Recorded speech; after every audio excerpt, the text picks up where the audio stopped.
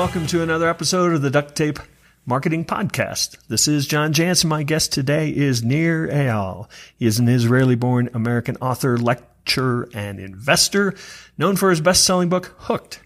But today we're going to talk about a new book, Indistractable: How to Control Your Attention and Choose Your Life. So, Nir, thanks for joining me. My pleasure, John. Thanks for having me. So, as I stated, your first book, which I was a huge fan of, called Hooked: How to Build Habit-Forming Products. I'm probably not the first person to suggest that there is now some irony in the fact that you've written a book to teach us how to get off of these habit-forming products. Is that an accurate statement? No, there's definitely something there, and I did this intentionally. Right, the books are kind of the same color, and I wanted them to rhyme a little bit. There's some similar features, and of course, you know, that's part of my journey, and the idea was that we can use habit forming technology for good. We can get people hooked to saving money, to exercising, to being more productive at work. That's the kind of clients I work with. But then, you know, the Indistractable is a little bit of a whistleblower book in that I'm revealing the inner workings of how to stop being so distracted by some of these products that use some of these similar psychological tactics to get you engaged. So my clients don't include the gaming companies or the cigarette companies. I don't work for any of those companies. I never will. My intention was always to democratize these techniques so that we can use them for good, but then also become aware of how we can overuse these products sometimes and how we can put them in their place. But I want to make sure it's very clear. Distraction is much, much bigger than just tech. Tech is just the latest gadget in our hands, but we have always had potential distractions, right? Whether it's working too much, whether it's drinking too much, whether it's watching too much TV. There's a thing called news junkies that read too much news. I mean, there's endless distractions in this world, and it's not a new problem. Socrates talked about it literally 2,500 years ago. Socrates talked about akrasia, the tendency that we have to do things against our better interest. So distraction is not a new problem. What is new is that if you are looking for distraction, well, then it's easier than ever to find. And I like, one of the things I really like about the fact that you did say, you know, it's not just tech. I mean, that's just an excuse. That's just like the nearest, easiest thing in our pocket, I suppose, to distract us. But I guess we can sum the whole book up a lot of ways in the three kind of categories, you know, internal triggers, you mentioned traction, and external triggers. And so let's spend a little time kind of, you know, breaking that down a little bit of, you know, what an internal trigger is, you know, the traction steps that you suggest, and then obviously the external triggers. But, you know, I think in some ways, you know, the internal triggers, I think a lot of people, whether they realize they happen to them, I think they're pretty easy to identify. I mean, and sometimes it's just the stuff we react to, isn't it? Well, so this is where I think that I want to break some myths here. I think most people think about distraction. They just think about the pings, the dings, the rings, all of these things that prompt you to distraction. That's the kindergarten stuff, right? The changing your notification settings and, you know, turning off, your apps or whatever. Come on, that's basic. You don't need a whole book just to tell you that. That's ridiculous. Well, yeah, there's a lot of people that have suggested these detox things that everybody goes on. Just don't. Yeah, and they never work. Of course, they don't work. The same reason that 30-day diet doesn't work. That's not gonna, people diet to get into their wedding dress or to get into their wedding suit or whatever, and then we know what happens after the wedding, and the weight comes back when you have these temporary, arbitrary goals. And the same happens with our digital distraction. So the digital stuff is not the root cause; it's the proximal cause. And we love, it's very convenient. It's called motivated reasoning. We want to believe that distraction is caused by these technologies, and it's just not true. There's always a root cause. Whether the root cause has to do with why our kids are constantly on their devices, why work seems to constantly be a distraction. When you dig into what is the root cause, you have to start with what is the root cause of all human behavior. Not just why do we do things against our better interest, why do we do everything and anything? And the answer is it's not what most people think. Most people think that motivation is about carrots and sticks, that this is called Freud's pleasure principle, that all behavior is motivated by a desire to pursue pleasure and avoid pain. Neurologically speaking, that is not true. That is not what's happening in the brain. What's happening in the brain is one thing, and that is that all behavior is prompted by a desire to escape discomfort. That's it. It's pain all the way down. Everything we do is about the need for homeostasis, meaning to restore psychological balance. And we know this to be true physically, right? When we're hot, When we're cold, we put on a jacket. When we're hot, we take the jacket off. We know that physiologically, when we feel discomfort, that's how the brain gets us to do stuff. And the same goes for psychological discomfort. When we're lonely, we check Facebook. When we're uncertain, we Google. When we're bored, we check, stock prices or ESPN or Pinterest or you name it, all kinds of things out there to relieve boredom. So this is really, really important because it turns out that the number one source of distraction are the distractions that start from within. That we have to understand the fact that if all behavior is prompted by a desire to escape discomfort, that means that time management is pain management. So all the life hacks and all the gurus' techniques of how to manage your time will not work unless you first master your internal triggers. We have to spend some time understanding what exactly are we looking to escape from? What is the emotional itch that we are looking to scratch with some kind of distraction? Let me tell you, if you can't sit at the table with your family without checking your phone, it ain't about your phone. If you can't sit down at work and focus on one task at a time without constantly checking Slack or email or whatever, it's not about Slack and email. There's something going on inside of you that unless you can cope with that discomfort, and by the way, I'm patient zero here. I wrote this book for me more than anyone else. What I wanted to do was to help people deal with these triggers in a healthy manner so that we don't have to rely on self-control and willpower. I am tired of people telling us self-control and willpower does not work. You have to have a system in place in order to make sure you do what you say you're going to do. But are some of these behaviors, and maybe you're going to suggest, well, that's just an internal trigger, but are some of them just habitual? I mean, we don't even know why we're doing it or nothing triggers it. It's just that's what we do. Well, habitual, the definition of a habit is an impulse to do a behavior with little or no conscious thought, and a habit is just a learned behavior. So why did we learn that behavior? Every behavior is learned because what the brain does really, really well, the primary function of this 3.5 pounds of fat we carry inside our skulls every day, our brain, what it does really well is pattern match. And so if the brain learns cause and effect between what the source of discomfort and whatever alleviates that discomfort, that's what we come to again and again. And so then we no longer have to think about it. Is that what exactly? You're saying? And that's where the habit is formed, right? Yeah. And sometimes we can have very healthy habits, right? And sometimes we can have unhealthy habits. So the way to break these unhealthy habits, particularly when it comes to distraction, is to start with what is the source of the discomfort that we're looking to escape from. That's the first step. And in some cases, it may have nothing to do with what you're doing or your job, or it could be something really deep-seated. Well, yeah, so there's only two answers to that problem. And so answer number one is to fix the source of the discomfort, to figure out what's going on in your life. Is it a crappy work environment? Is it that you have problems with your marriage? Is it that something else is going on in your life that you need to fix? Or many problems in life can't be fixed. Look, it's part of being human, is that we feel boredom, uncertainty, stress, fatigue, loneliness. This is part of being a person. And so in those cases, what we need to do are learn strategies to cope with that discomfort in a healthier manner. Because remember, the opposite of distraction is not focus. The opposite of distraction is traction. Both words come from the same Latin root, trahare, which means to pull, and they both end in the same 6-letter word, action, A-C-T-I-O-N. So traction is any action that pulls you towards what you want to do in life, things that you do with intent. The opposite of traction is distraction, any action that pulls you away from what you want to do in life. So this is incredibly important because this leads us to the second step in terms of the 4 parts of becoming indistractable. Step 1 is to master the internal triggers. Step 2 is to make time for traction. So here's the thing. You can't call something a distraction unless you know what it distracted you from. 2/3 of people in America do not keep a calendar. Well, if you leave lots of white space in your day, you know what's going to happen. Your boss is going to take up that time. The news is going to take up that time. Facebook is going to take up somebody is going to claim that time unless you decide what you want to do with it. Very basic step.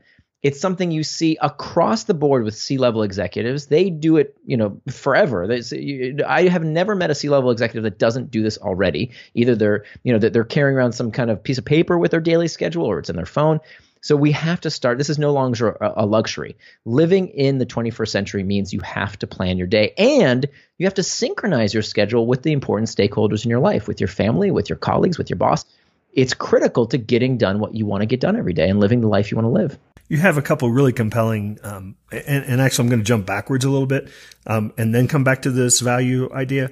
But, I want you kind of glossed over pain management. So I just want to touch on that a little bit. You actually have a title of a chapter called, well, now I don't have it written down right, but something about turning time management into pain is really pain management.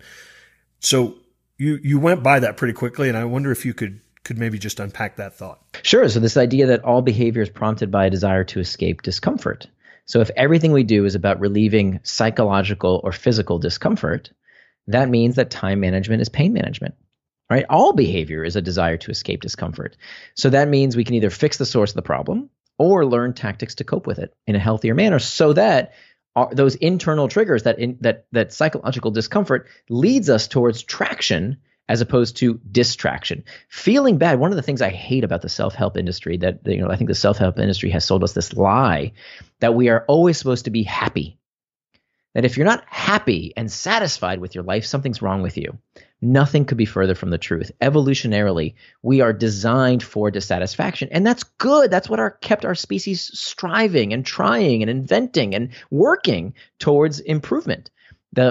So we can channel that uncomfortable sensation towards traction, towards things we want to do that are consistent with our values, and we have to be careful about making sure they don't lead us towards distraction.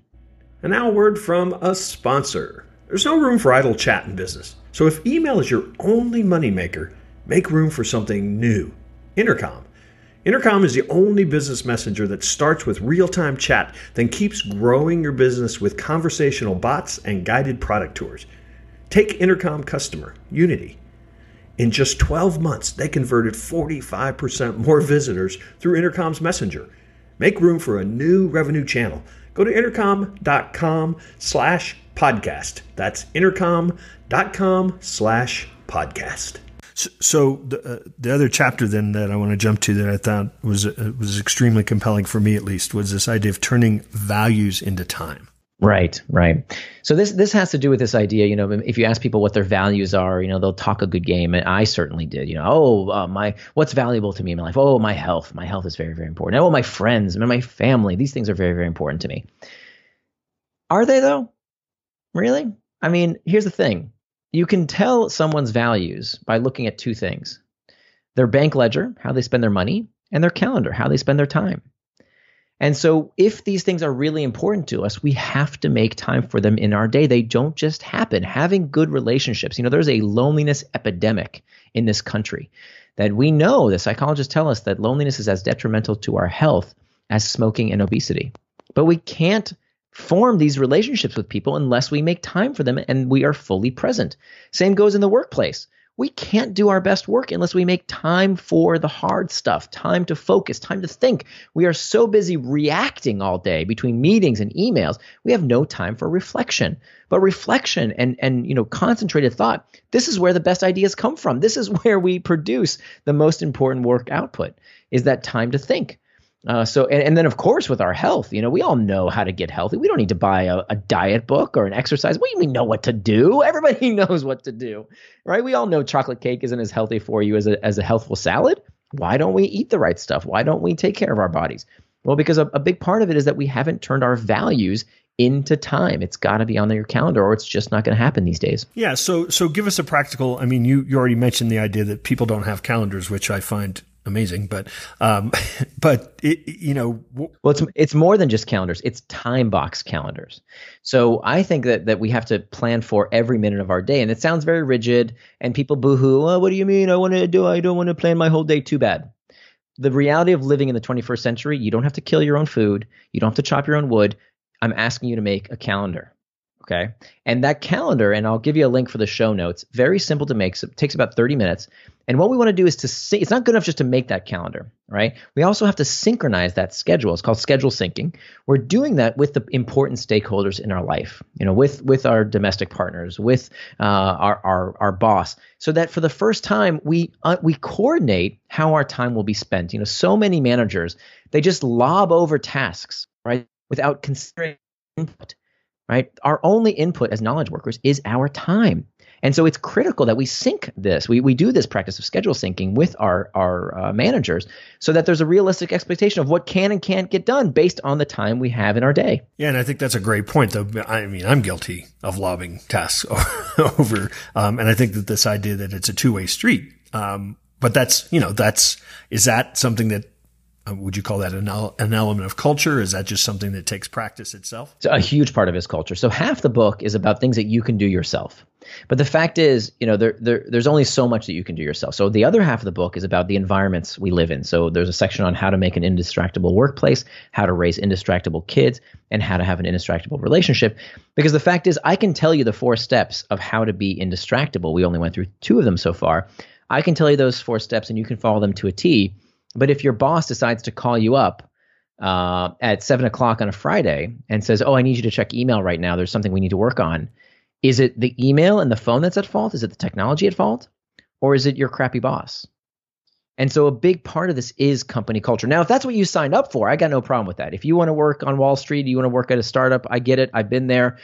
Go for it. If you know you're getting into a 60-hour-a-week type job, I'm not going to tell you not to. However, there is a bait and switch that goes on in many companies. They say, oh, yeah, we're a 40-hour work week kind of place. But then you get there and you say, oh, 40 hours is how much you want me in the office. But actually, you want me to do real work on nights and weekends. And now it's a 60, 80-hour work week. That's not fair. That's a bait and switch. And so that's the kind of stuff where company culture comes into play. The good news is, and I profile several companies who have made the switch, and they find that not only do employees do better work, they dramatically reduce employee turnover. And they actually can find out that once they start this discussion around distraction in the workplace, all of these other skeletons in the closet come out. And so I profiled the Boston Consulting Group and a few other companies on how they've made this transition. And it's remarkable. It benefits all types of metrics in terms of the organization improve once people start having this conversation around distraction. Yeah, I think that if you were able to do some sort of research on most companies, you would find how much time is actually wasted. Oh my God! And that actually doing what you're talking about doing with a focus would actually give so much time back anyway. It's so true. So that's why we only got to the first 2 steps of mastering internal triggers, make time for traction. The third step is to hack back the external triggers. And that's where I talk about hacking back meetings. How much time do we waste in stupid, superfluous meetings? Email, right? So much of our day, there's a study done that showed that between those 2 things, meetings and email, there is only the average knowledge worker only has an hour and a half for everything else that isn't meetings and email.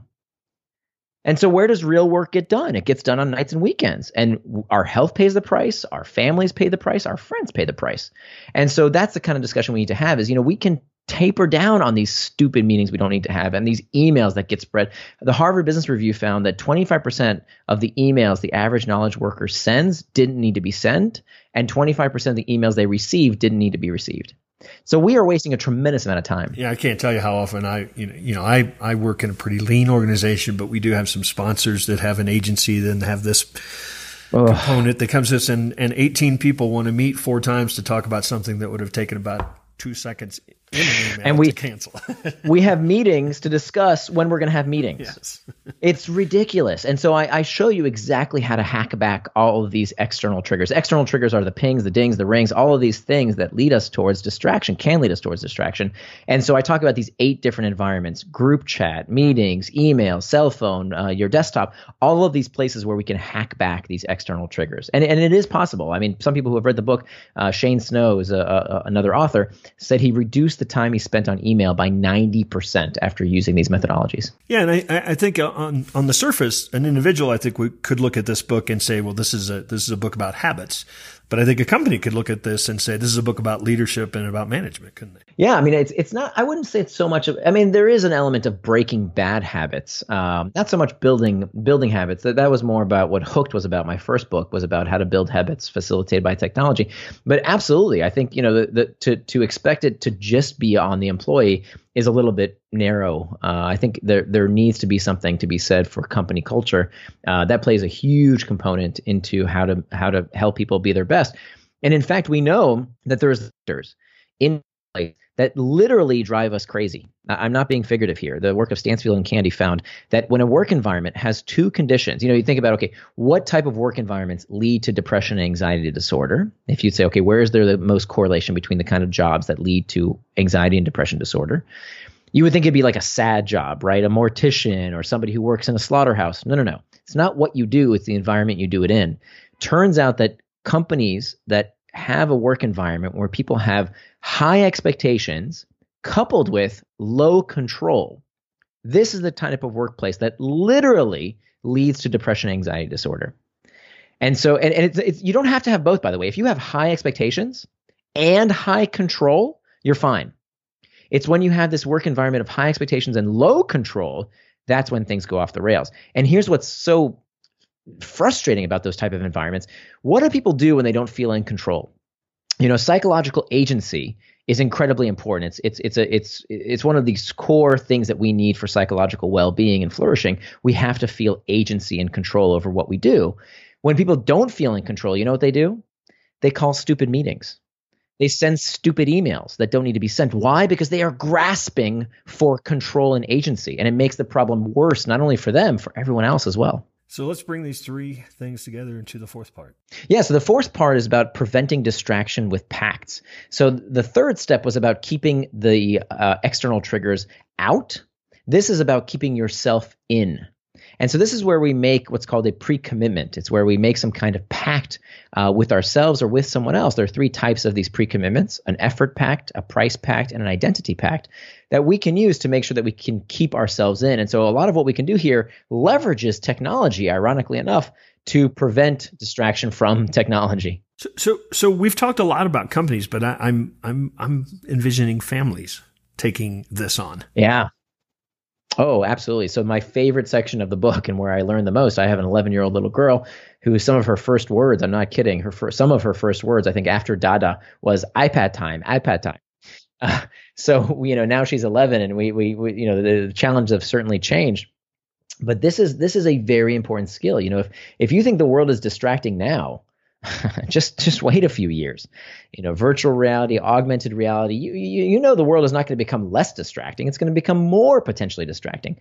So if we don't teach our kids how to become indistractable, they're going to be in big trouble. I think this is going to be the skill of the century, that kids who can focus, who use the power of becoming indistractable to do what they think is important in life, these are the kids who are going to have a huge competitive advantage over the kids who let their lives just be controlled by other people. Yeah, I wonder if there's going to be a time when they're teaching this in schools. Oh, man, from your mouth to God's ears. I hope so. I really hope so. And the thing is, I'm not one of these Luddites that says, oh, technology is so evil, it's so bad, just get rid of the technology. No, that doesn't solve our problem, and we can't do that. To not be tech literate is it's very difficult to succeed without understanding how to use these tools. So I believe that we can get the best out of technology without letting it get the best of us. And if we're rational about it, look, I'm a tech insider. I know how these tools are built, and I can tell you where these tactics work and where they don't, what the Achilles heel is for how we can regain our attention and control our lives. It's actually not all that hard. We just have to understand the root causes as opposed to the proximal causes, because there's a lot of motivated reasoning here. We want to blame technology. Especially us parents, right? We love blaming. My generation, it was Mario, Super Mario Brothers, and before that it was heavy metal music, and before that it was comic books. I mean, every generation of parents, we love to blame something that helps us deflect responsibility. But it turns out those are never the root causes. There's something else going on, and that's what we have to deal with first and foremost. Speaking with Nir Eyal, the author of Indistractable. So Nir, tell people, and of course we'll have it in the show notes, but tell people where they can find out more. And I think you actually have some resources related to the book as well. Absolutely, yeah. So my website is Nir and Far. Nir spelled like my first name, so it's NIR&Far.com, nirandfar.com. And at Indistractable.com, you can get an 80-page workbook. We couldn't fit into the print edition, so that's available there. It's a complimentary workbook as well as a free video course, and all that is at Indistractable.com. It's spelled I-N, the word distract, A-B-L-E. So Indistractable.com. Nir, thanks so much for stopping by the podcast, and hopefully we'll run into you soon out there on the road. My pleasure. Thanks so much, John.